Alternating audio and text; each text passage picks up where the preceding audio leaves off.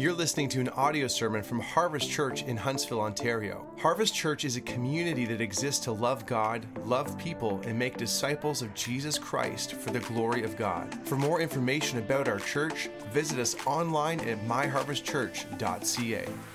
Go ahead and grab your Bibles and go to Ephesians. Ephesians chapter 6 is where we're going to be this morning. Ephesians chapter 6. We're going to be verses 5 to 9. I think there's a temptation often when we think about our faith that as Christ followers, we can compartmentalize our faith. Where we have this ability of saying, okay, here's the box where Jesus fits in. And Jesus, you're going to fit in this box where I go to church, where I do church things, I hang with my Christian friends. Like that's the box that fits over here. And then there's a whole other box over here that, well, this is the rest of my life. Like this is where I do stuff, that school goes in here, work goes in here. And the text this morning really blows that whole idea up. Because when Jesus enters our lives, listen, everything changes. He's not just Lord of just this one little small part of our life, but he's Lord of everything. And when you experience this deep gospel change of Jesus in your life, you're different, listen, wherever you are. My hope for us as a church, I've been praying this a lot lately. My hope is this, Lord, would you just make us Jesus people? I mean this, that wherever we go, we reflect Jesus. That in our marriages, in our parenting, in our schools, in our workplaces, when we go to a restaurant, when we go shopping, whatever we're doing, that we would be Jesus people wherever we go. And we've been unpacking over the last few weeks this one thought of what does it look like for Jesus to work in our closest relationships. And the word Paul uses, starting in Ephesians 5:21, where he says, submit to each other. He uses this word, submit, that we would humbly be looking to each other's needs before our own, that we would be looking for ways, how do I serve you like I would serve Jesus and like Jesus served me? We've talked about marriage, we've talked about parenting, and here we come to this last part now in verses 5 to 9 of Ephesians 6, where we're talking about this kind of last area of our life where we work, or if you're a student, school.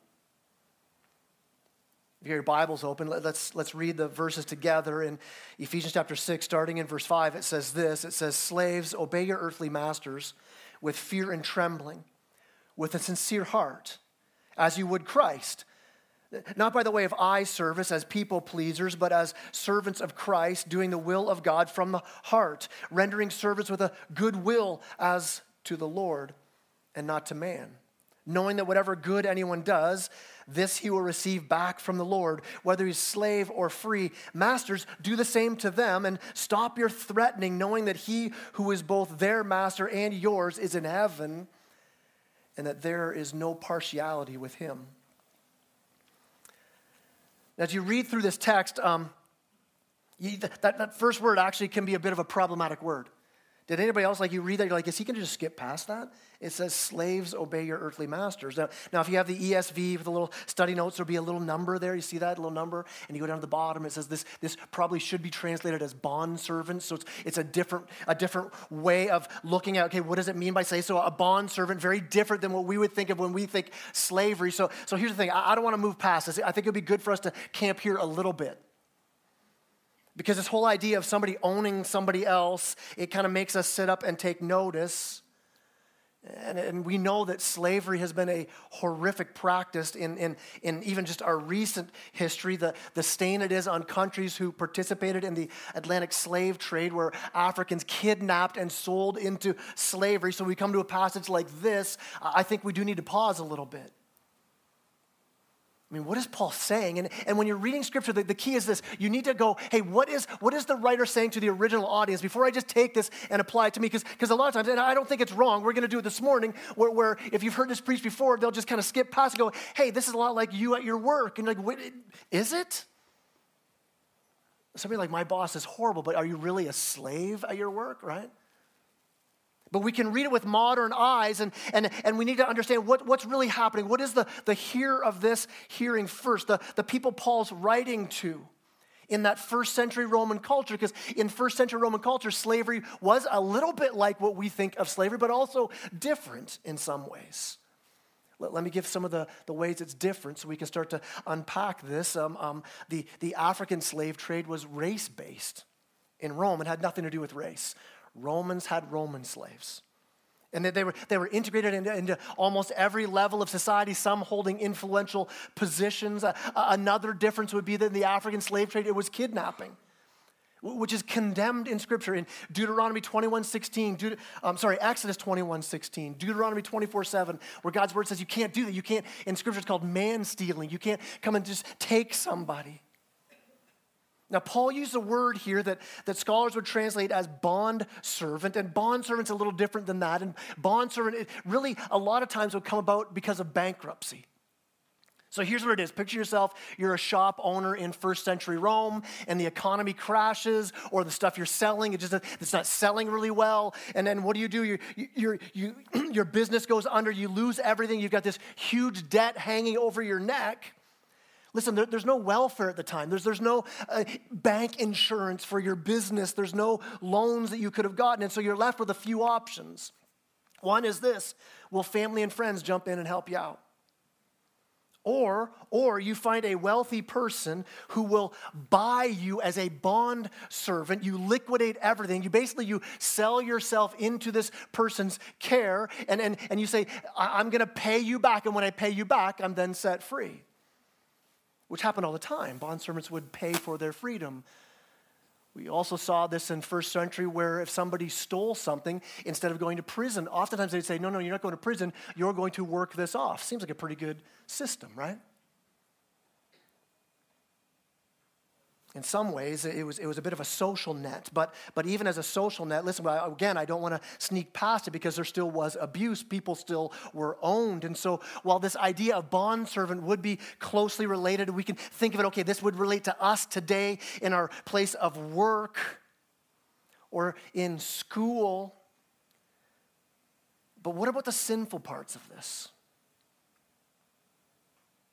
I mean, Paul does call slavery a sin in 1 Timothy 1:10. He talks about buying and selling slaves is a sin. It's an abomination to the Lord. And guys like William Wilberforce or John Newton, hugely influenced by God's word. That's why they fought against the Atlantic slave trade. So if that's the case, why wouldn't Paul start this off? Why would he say what he says instead of just saying, hey, bondservants escape, slave owners repent? It's not like Paul was nervous about going against authorities. It's like, well, Paul was going to be careful because he didn't want to do something with the world. I mean, Paul's writing this letter to the Ephesian church from prison because he didn't care about what the authority said as he preached the gospel. Right? So you can't accuse Paul of not being a bold communicator of the gospel. In fact, what I think is going on here shows us the amazing confidence Paul had in the gospel. The power of the gospel to redeem and to change. Let me tell you what I mean by that. They're in first century Rome. Right, they're this beginning movement of a handful of these small communities gathering in people's homes as the church is beginning to grow. So you can imagine where they are in Rome and how unpowerful it would have been for these tiny little house churches to get their signs, down with slavery, we're going to go to Caesar's palace, we're going to have our signs. And like that wouldn't go very far at all, right? But instead, what do? I think what we see here, and again, I love that you can apply this to this culture here and where they were at because, man, it makes it so much more powerful when you then say, what's this look like in my workplace? Because what you have happening here is the very power that undoes the foundation of slavery itself. It disrupts the culture for the good. Listen, there were countless of slave rebellions that the Romans put out in a flash, like instantly done, stopped. Paul's not leading that kind of cultural revolution, and in fact, I think he's going so much deeper. I would say this way, to revolt against culture at times, it's like throwing a piece of paper on top of a pile of wood, lighting that paper on top, hoping that gets your campfire going. It burns fast and hot, but not very long. It just burns out. What Paul is calling us to here in these verses is putting this kindling under the firewood, and what looks like only a little spark will revolutionize an entire culture. Rome turned upside down with the gospel ethic he's calling us to. By the truth that says this, that I serve Jesus, he's my king. That bond servants and masters alike all called to live out from a totally different identity, a whole culture changed by what Paul's unpacking here. Where he's saying to the bond servant, he's saying, hey, you're actually serving Jesus. You're not owned by a master, you're owned by Jesus, and he calls you his beloved. He calls you his child. He says to the Christian master here, he says, you're actually a slave of the Messiah, King Jesus. So you're not all that and a bag of chips. Like don't think you've got it all together. And the last time that I checked, the one Jesus who owns us by giving up his life for us, forgiving us, promising us his presence, so we become a whole new people. And you see the same gospel. Don't worry, we're going to get to the text here. It's only a 2-hour-long sermon. All right. You see the same gospel. It's lived out when Paul writes a letter to Philemon. If you ever read that book in the Bible, if you have to if I want to get through Bible reading, that's a good one to start with because I think it's like half a page long. It's just this short little letter written to this person, Philemon. And he's appealing to this guy. He's a Christian slave owner named Philemon. And Philemon has a runaway slave who stole from him and took off, a guy named Onesimus. And Onesimus just happens to run into Paul. Paul begins to explain the gospel to Onesimus. Onesimus repents, gives his life to Christ. Now he's a Christ follower. So Paul sends this letter to Philemon, who had every legal right to send out Dog the bounty hunter after Onesimus and bring him back, all right? He had every right to have Onesimus killed for what he did. Paul writes this letter to Philemon. He's like, hey, Philemon, remember this. Remember, you're a Christ follower. In fact, I shared the gospel with you. And you went from death to life. You went from being alienated from God to being a child of God. And he's like, I can't make you change your mind about Onesimus. The dude stole from you. And so Paul's saying, I'm not going to tell you what to do, but I am going to urge you out of love to do the thing that any Christ follower should do. As a man who's been given new life in Christ, Paul's saying, Philemon, out of that love, would you take back Onesimus? And he says this, he says, not as a slave, but take him back as a brother in Christ. And he ends off his letter to Philemon by saying, hey, I know you're going to do the right thing. And by the way, in about a month, I'm going to be there. Right?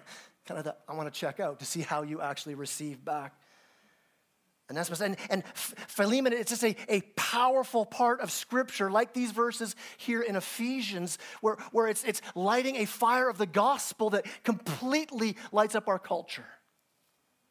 In the gospel, slavery totally undone. And so we're going to make a shift, and we're going to talk about how does this apply in as a student in your school, as an employee in your workplace, as a boss in the business that you have. But don't miss the powerful application in the context of those first hearing this, because it's huge that when you apply this same gospel to your workplace or to your school, how powerful that is. That this kind of gospel had a life to it that truly ended slavery in the first century. It was the foundation for William Wilberforce to end the Atlantic slave trade. It was the same spark that lit Martin Luther King Jr. in the civil rights movement. And so Paul here is saying, this is how you navigate relationships. This is how the gospel changes everything. It changes your marriage. It changes your family. It changes the very culture we live in. When every single relationship runs through the story of the gospel.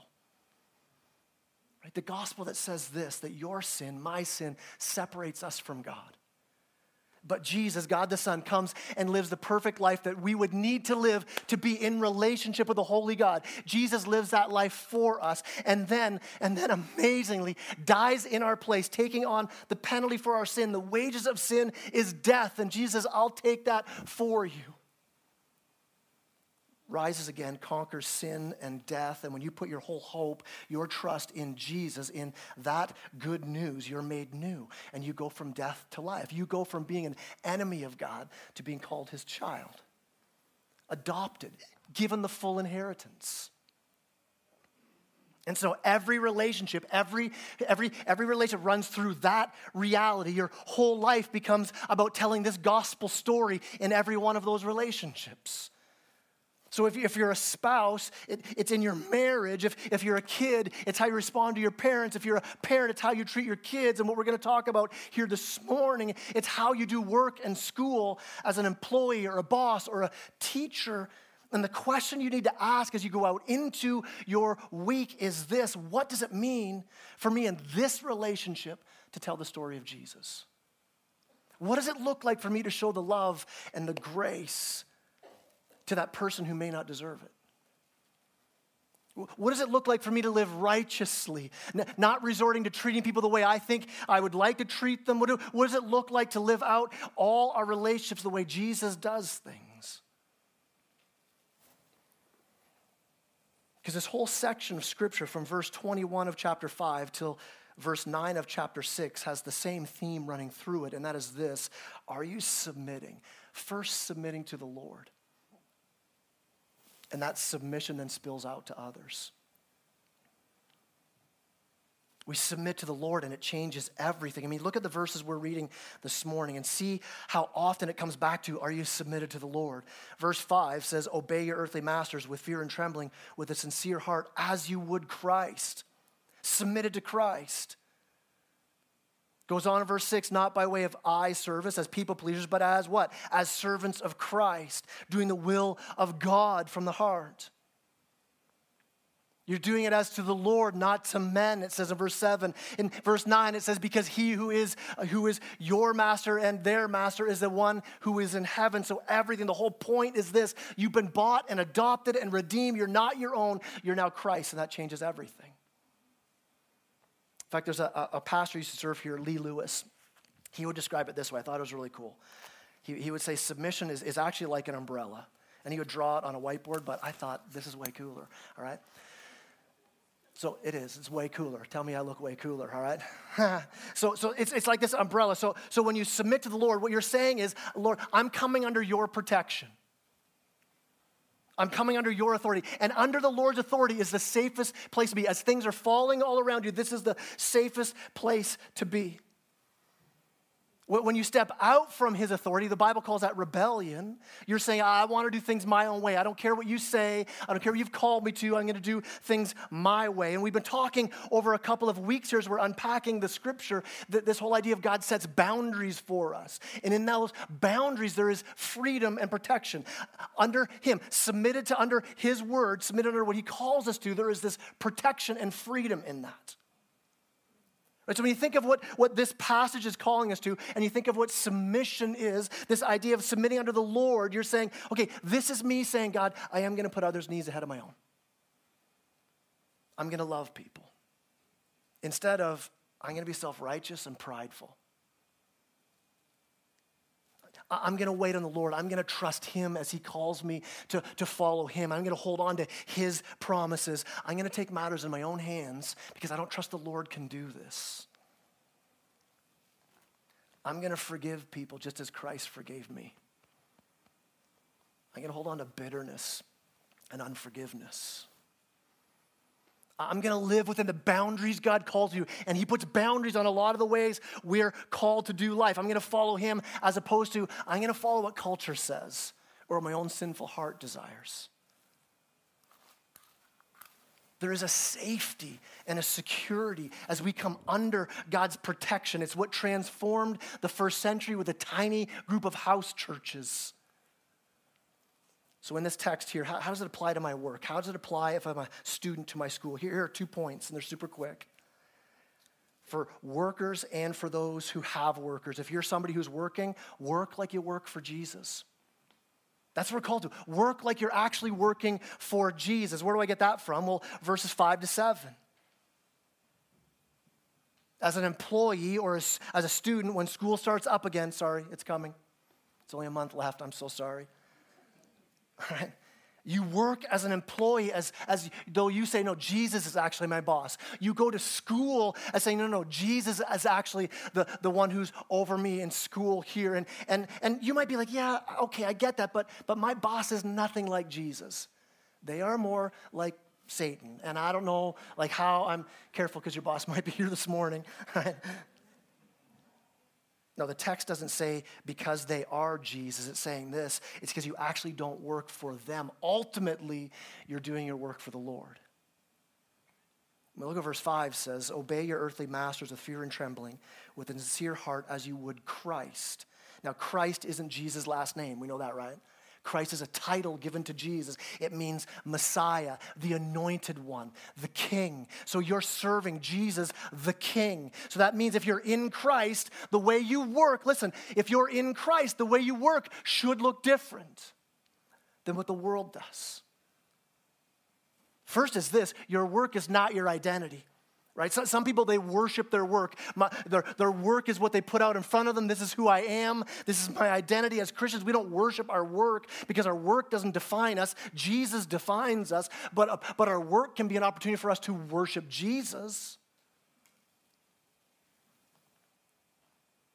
We want to do a good job. If we're under authority or the one with authority, we want to reflect our love for Jesus. Why? Because I love how it says in Ephesians 2, it says that we've been saved by grace, so that's covered. It's by grace you've been saved, but you've been saved by grace for good works that he prepared for you.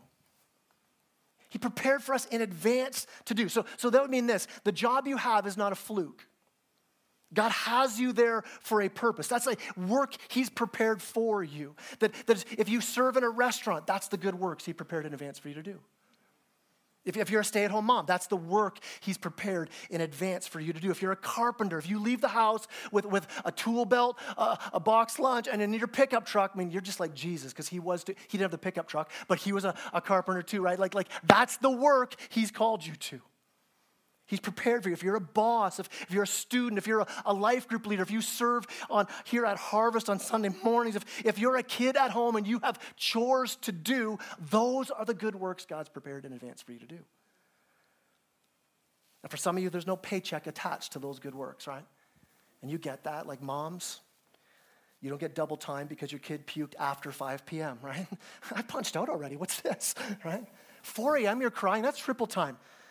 Triple times 0 is, oh no, right? So listen, if you're a mom, if you're doing chores at home, if you're a student, if you volunteer, that's your work, right? And you're worshiping Jesus, you do those things as well. But how do we do it? How do we work for Jesus? A few things out of this text. First, it says, slaves, obey. So how do we work for Jesus? We work by obeying, and that's not a word we like to hear, but it's there, right? If you're under authority, you obey that authority. We don't like that word obey because we can be selfish or self-righteous or proud or stubborn or lazy or hard-hearted. All right, not you, not me, but that person you're thinking about who needs to hear this, right? They are, right? No, it says here to obey. Fulfill your job description.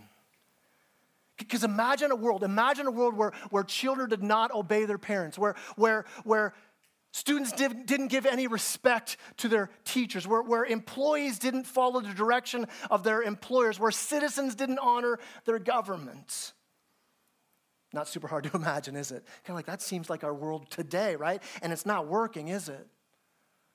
We obey. It says here, obey with what? With fear and trembling. So not just obey, but we not just serve at work, but you serve with this respect that you have. You show respect to the person in authority. And not by way of eye service, it says, as people pleasers, but as bondservants of Christ, doing the will of God from the heart, rendering service with a good will as to the Lord, not to men. So it's saying this, you serve with respect, and you serve with a sincere heart. Not just when the boss comes by, quickly shut down the thing you shouldn't have been doing and do the thing he wanted you to do. No, with a heart that's sincere.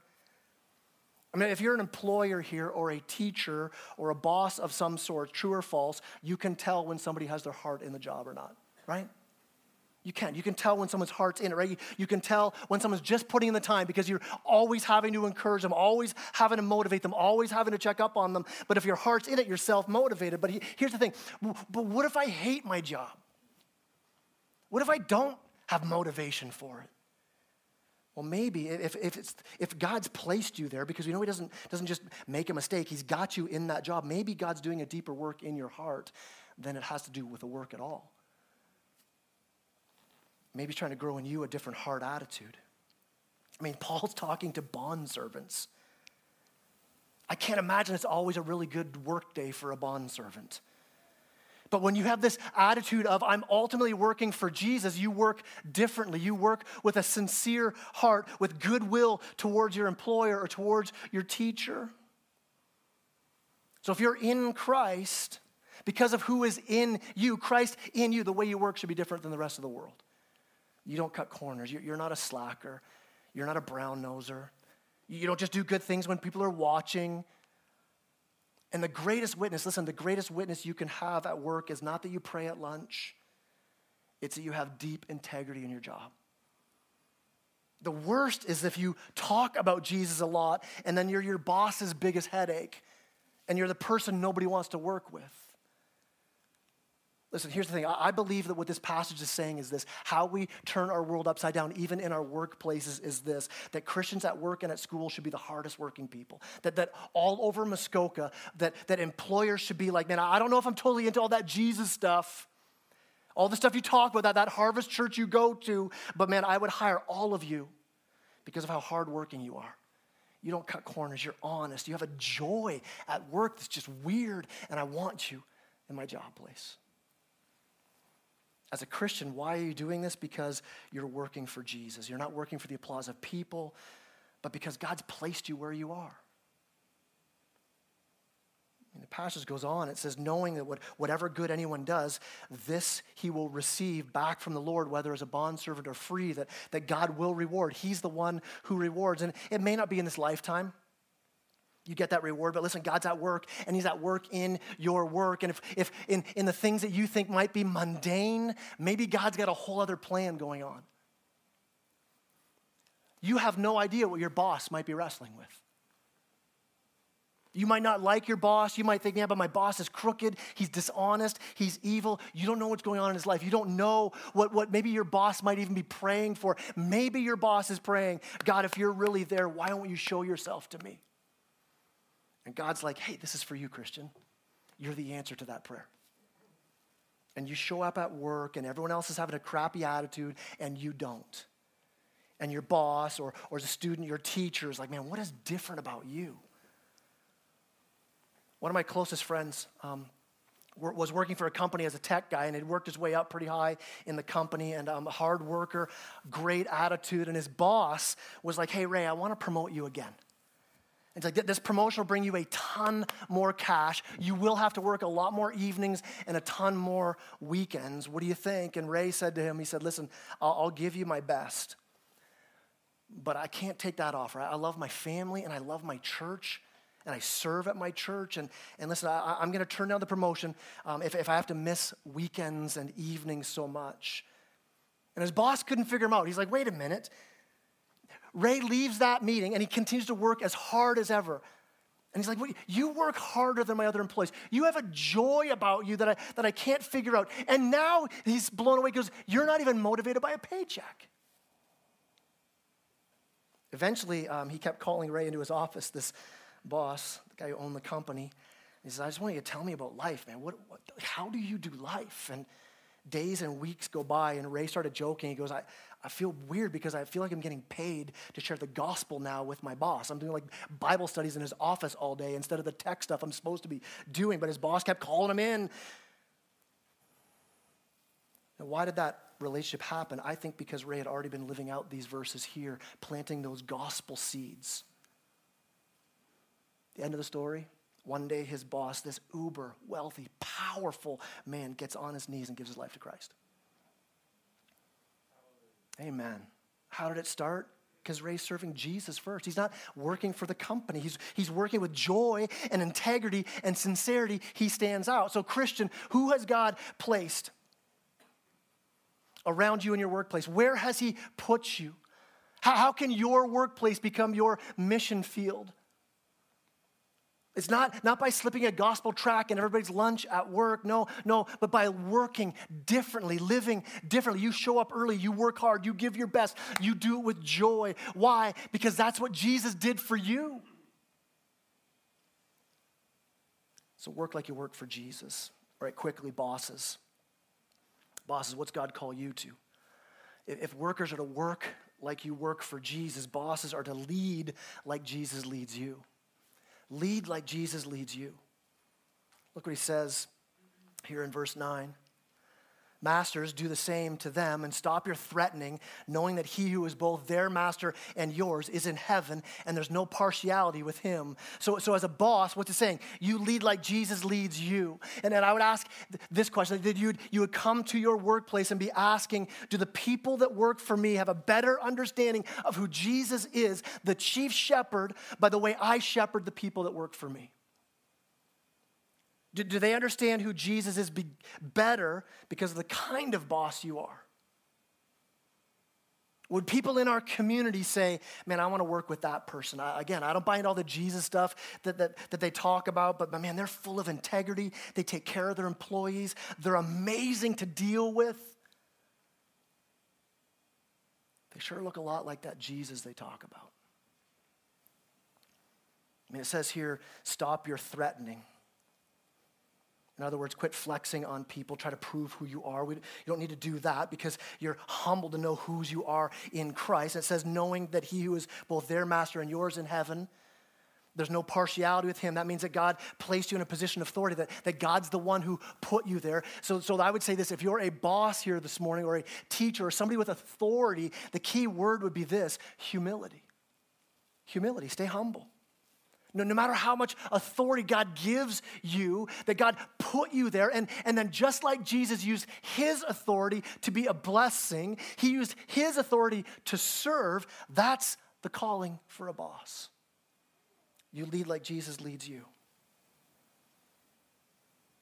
So here's the point. Here's the takeaway for all of us. The gospel, listen, the gospel in you changes all of your relationships. Whether you're on the top of the heap or the bottom of the barrel, in Christ, we all have an opportunity to show Jesus, to live out the gospel to a world that's watching. How we deal with our relationships, how we work with people around us, how we treat our employees, how we treat a teacher or a boss, how we show honor and respect to that waitress or that Tim Hortons or McDonald's drive-through person who got your order wrong. All of those interactions have gospel impact. Because we're not here by accident, that God has a purpose and a plan for the life he's given you, for the family he's put you in, for the school you attend, for the workplace he's given you, for the teams you play on. None of those are by accident. In fact, as the worship team comes up this morning, Jesus said it this way in the Sermon on the Mount. Here's what we're going to wrap it up. Jesus said, you're the light of the world. That's what he calls you as a Christian. You're the light of the world. And he says, a city set on a hill cannot be hidden. I like that because cities don't just get haphazardly put places, but there are city planners who plan and say, hey, this is where we're going to put this city. This is how we're going to build this. In the same way, God's decided, he says, I'm going to place you where you are.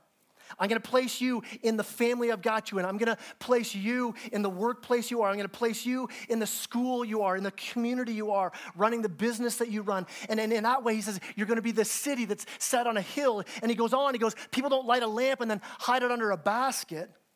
They put it on a stand so that it gives light to the whole house. And he says, in the same way, let your light shine before others. So why do we need to be humble? Why do we need to work hard? Why do we need to display the gospel? Jesus goes on, that they may see your good works and give glory to your Father who's in heaven. So just imagine, what if tomorrow, wherever you go, right, whether you're at work tomorrow or people are serving you or you're the boss or you're at home or you're in town, whatever, imagine, what if tomorrow was completely different because of what God's done in you today? I mean, just imagine if our church, if everyone who calls Harvest home, and there's hundreds of us, well, imagine if all of us, listen, we're not trying to take back our town with some mass media campaign or some sort of crusade, but what if every single person who says, Jesus has changed me, went out into the world and lived differently, lit our lights before others?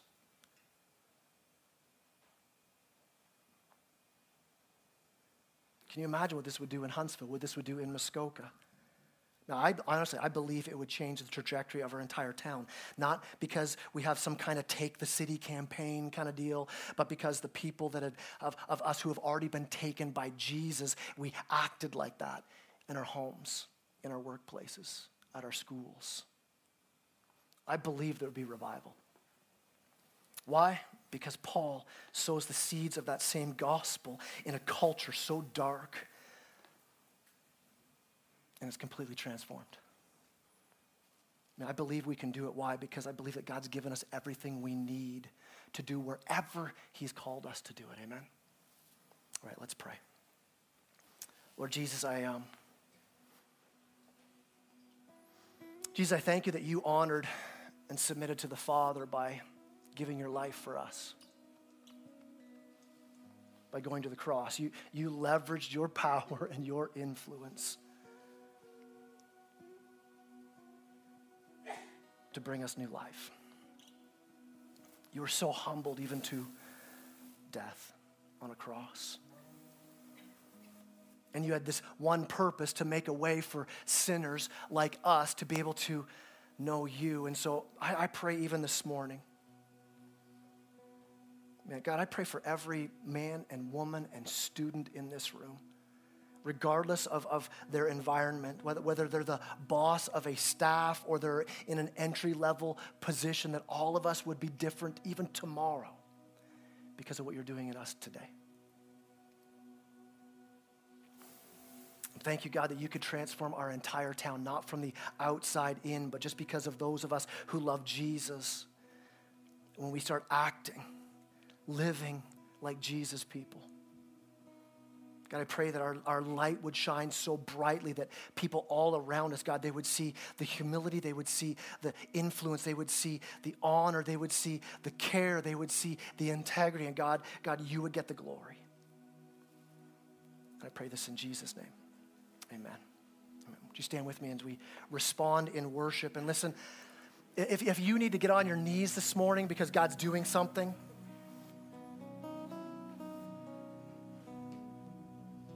man, I just pray that God would continue to work as we sing. We need Jesus to do this. And so let's respond. Let's respond with hearts of worship. Let's respond with hearts that are seeking Jesus to do this work. Amen? Amen. Let's sing.